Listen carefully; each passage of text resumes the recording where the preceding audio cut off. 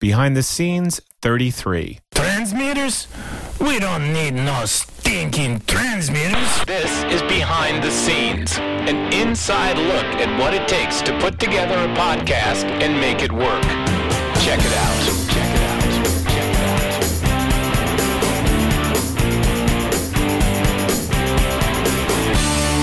out. Hey, this is Craig Patchett, and this is Behind the Scenes number 33. Tonight's show is being recorded with the H4 by Zoom. And for a mic, I'm using the Sennheiser MD46, which is an excellent interview mic. I highly recommend it. And in conjunction with the H4, it makes a nice little portable recorder setup. So that's our gear for tonight's show. Now, tonight's show is the third of a series of 3 editions of Behind the Scenes that feature interviews from various podcasters and other movers and shakers within the podcasting community that were recorded at the Podcasting and Portable Media Expo back at the end of September.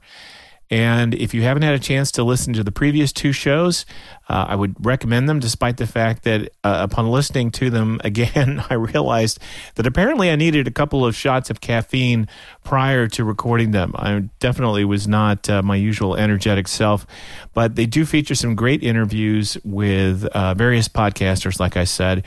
The first show sort of featured a little bit about the philosophy of podcasting. The second show touched on the mechanics of podcasting. And tonight we're going to talk about, I think I've been talking about it as the evolution of podcasting from audio to video, but I guess it's more of an expansion because audio certainly isn't going anywhere. But I did have an opportunity to talk with such video podcasting luminaries as Brian Clark from Grape Radio, Callie Lewis from Geek Brief TV, Joanne Colan from Rocket Boom, and Kip Epps from NBC. So some great information, some interesting interviews. I hope you enjoy them. First off is Brian Clark from Grape Radio. Now, Grape Radio has been around almost as long as Behind the Scenes has, and established itself early on as a very high-quality podcast, coming from independent producers, but having professional quality, and was also one of the first podcasts to ask for and receive a fairly high advertising revenue. At the moment, Grape Radio is in the process of adding video to their repertoire, and so I was curious as to what that transition has been like. Well, first off, we're still going to have audio, but we're going to add video to sort of enhance the experience so people can see the vineyards and the people we're talking to and the wine caves and all that kind of stuff, just to bring an extra dimension. As far as the extra work, it's totally different technology. I mean, editing is completely different. One of the things we've done is we outsource a lot of stuff. So we got somebody to come in and basically produce and edit it, an outside company, for us because it was just too much work.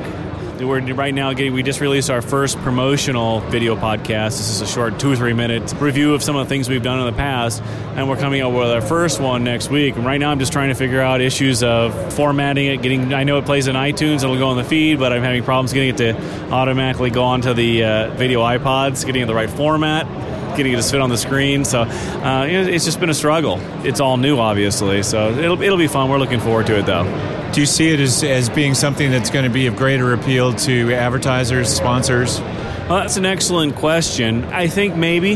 It depends. I think there's some advertisers it might be more appealing to because there's some visual aspect to what some people do.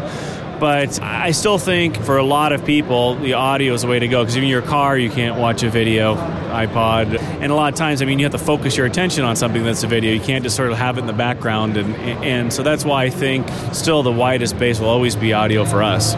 Speaking about advertisers, Grape Radio has been extremely successful almost from the beginning as far as not only getting advertisers for the show, but also commanding a premium price for those advertisers. What advice would you give other podcasters in not selling themselves short on the value of their show? I think that's the hardest thing. In fact, there's a conference coming up, and one of my partners, Jay, is going to be speaking of that exact issue, whether someone should go to some type of these pod track type of guys to handle it for you if you shoot it yourself. And I think part of it is it a hobby or is it a business? If it's a hobby and you don't want to spend a lot of time calling people up and trying to sell stuff, these other solutions seem like a great way to go. But if you really want to make money, I think you need to have information on your website about advertising. A lot of these guys don't. There's no way to figure out how to advertise on their site. And if you do, I mean, we have a press kit just to send out and try to look as professional as possible. And a lot of it, I think for us, we've been very fortunate just in the space we're in. I mean, people tend to spend a lot of money to promote themselves. So we've been really lucky in the fact most people have come to us, and we really haven't had to spend a huge amount of time going out and selling the advertising. Is it something that's become easier over the past 2 years, or is it pretty much, it's just been that way from the beginning? Well, I think the advertising sales has been easier from a standpoint. A number of the people have come back, so I haven't had to go out and resell. People have been calling us saying, hey, we want to do another 3 or 4 weeks, that type of thing. It's gone really well. I mean, it's all based on results. I mean, you have to have a reasonably good listener base, and they have to be really targeted to that market. And for wine, for us, that works out really well. And it's more than just wine. For us, it works because the average person who listens to our show tends to have a lot of disposable income. So there's other things like travel and other high-end types of things that advertisers can feel comfortable coming to our site and getting their product out there. Okay, great. Well, thanks very much, and I hope you have continued success. Thanks. Appreciate it. Callie Lewis is the host of the very popular Geek Brief TV, but she also started out with an audio podcast. It wasn't until she switched to video, however, that she saw her listenership explode. So I asked her what that whole experience had been like. All I can say is I hope that it's because we try and make people happy. That's our number one goal, is to make people have a smile on their face throughout the day. So 4 days a week, they can smile and just have a little bit of fun in their hectic day. We try really hard to put out a high-quality video podcast, so hopefully it's all of that combined. You know, I can't say this is it. So.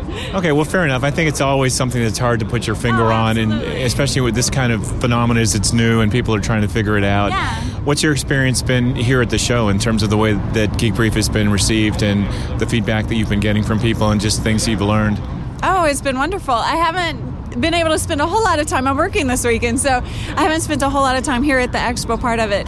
But what I have, it's been amazing. That's what the expo is all about, is people coming together and just learning what everybody else is doing and just sharing ideas and meeting each other. And you know, you do the same thing I do. That's so cool to just kind of talk and have a great time. So.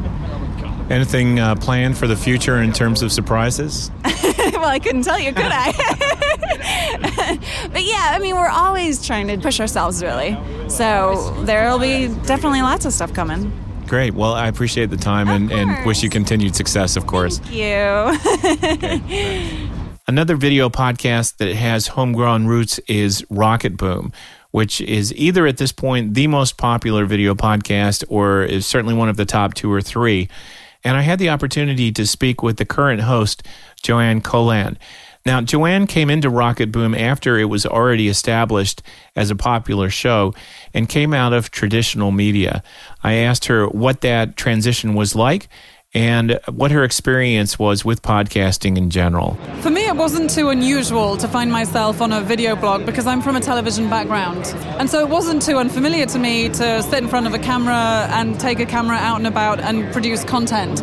That part of it feels very natural to me. One of the first differences I noticed was just the immediate dialogue that I have with the audience members. People comment, and I love it when they comment, because you get an immediate feel for who your audience is and what people want to see. Because people are very vocal about content and the way it's presented.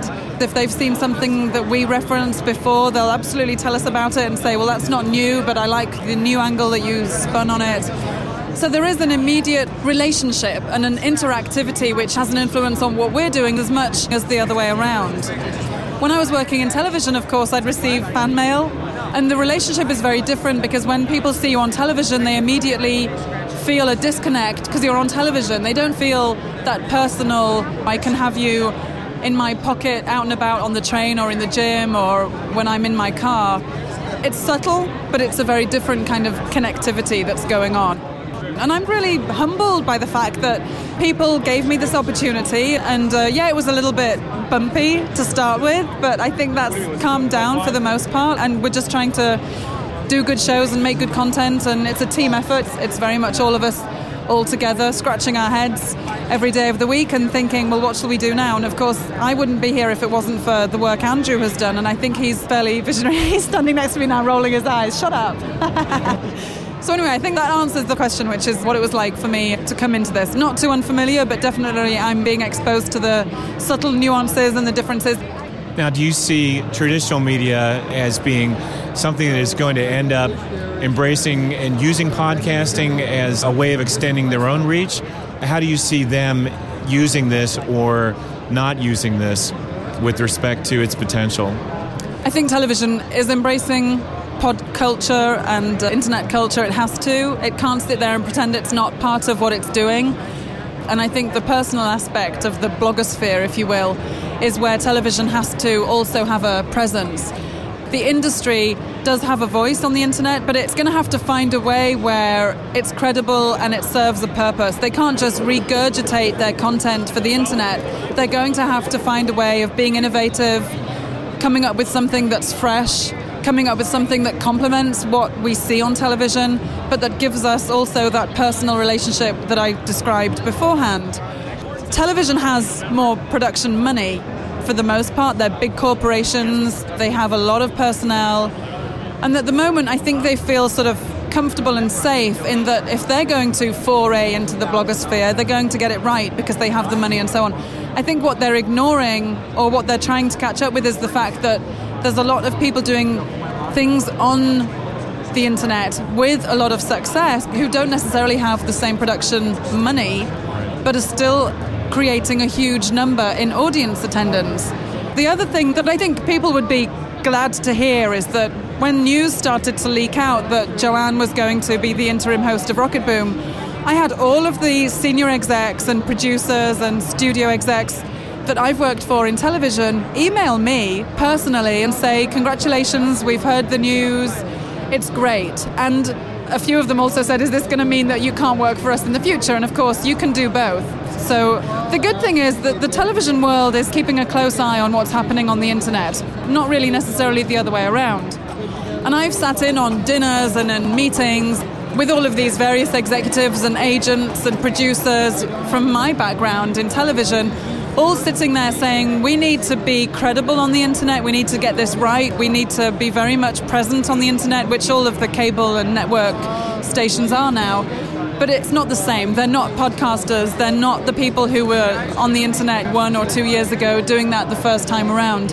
And I find that I'm in this really fascinating position where I kind of get to see it from both perspectives, and I'm really enjoying that.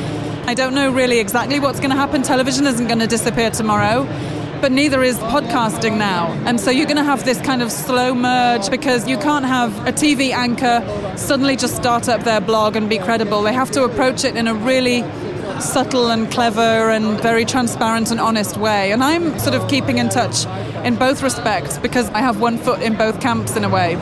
So it's impossible for me to stand here and sum up in just a few minutes where I feel it's going and what's happening, but all I can say is it's definitely going and it's definitely happening. That's for sure. And I appreciate the part that you're playing in it, and welcome. Well, thank you very much for having me. It's a lot of fun being here. Finally, I spoke with Kip Epps, a producer for NBC, who is looking at ways to take traditional media and embrace the creativity and technology behind podcasting and other forms of video blogging. So I'll let Kip explain how he sees the two meshing together. Well, first of all, great to be here, Craig. You know, podcasting and narrowcasting and all the different ways that people are kind of taking their entertainment into their own hands, and people are enjoying each other's entertainment privately. That's kind of the future of media. And what we're doing with my show, Your LA, it's on at noon on NBC, we're trying to kind of incorporate very DIY ways to entertain yourself, you know, and podcasting is one of them. Hiking and biking and going to bars and whatever. It's all about what you can do yourself and not depend on somebody to give you everything that you need. And I think that's kind of what podcasting is all about. It's almost like podcasting is the new punk rock, you know? It's all about do it yourself. It's all about doing what you like, seeing what you enjoy, and that's what media in general is moving toward. Do you see that in competition with traditional media, or do you see that as a supplement to it? You know what? I think that eventually it's going to be an amalgamation of both. I think it's almost like broadcasting is going to become narrowcasting. Like the things that you're into, the things that you like, the things that are important to you will be beamed directly to your handheld unit, your home unit, and you'll watch NASCAR or whatever that is that you're into. you're going to be able to get it, have access to it, and talk to other people who are interested in it too. And if you don't like NASCAR, then you'll never see a NASCAR thing because you'll be watching baseball or shopping or whatever. And I think that's what's going to happen eventually, that broadcasting is going to kind of go away, honestly, and become narrowcasting. So when will we be able to see your show on the iPod? Actually, we're trying to work it out to get us on iTunes. We're going to take our pods or segments, break them down into grabbable bits, and we'll post them up to iTunes. So that's going to be very interesting. Great. I'll look forward to that. Okay, and we're also on every day on the NBC in Los Angeles at 12 noon after the news.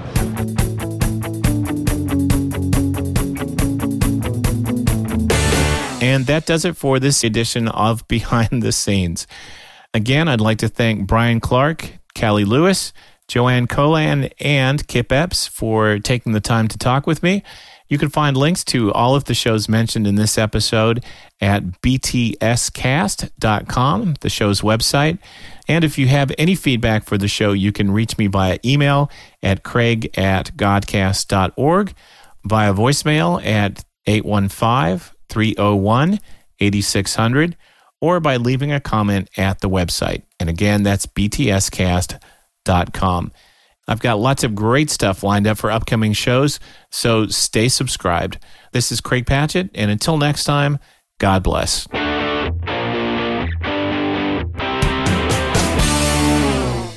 This has been a handcrafted podcast production.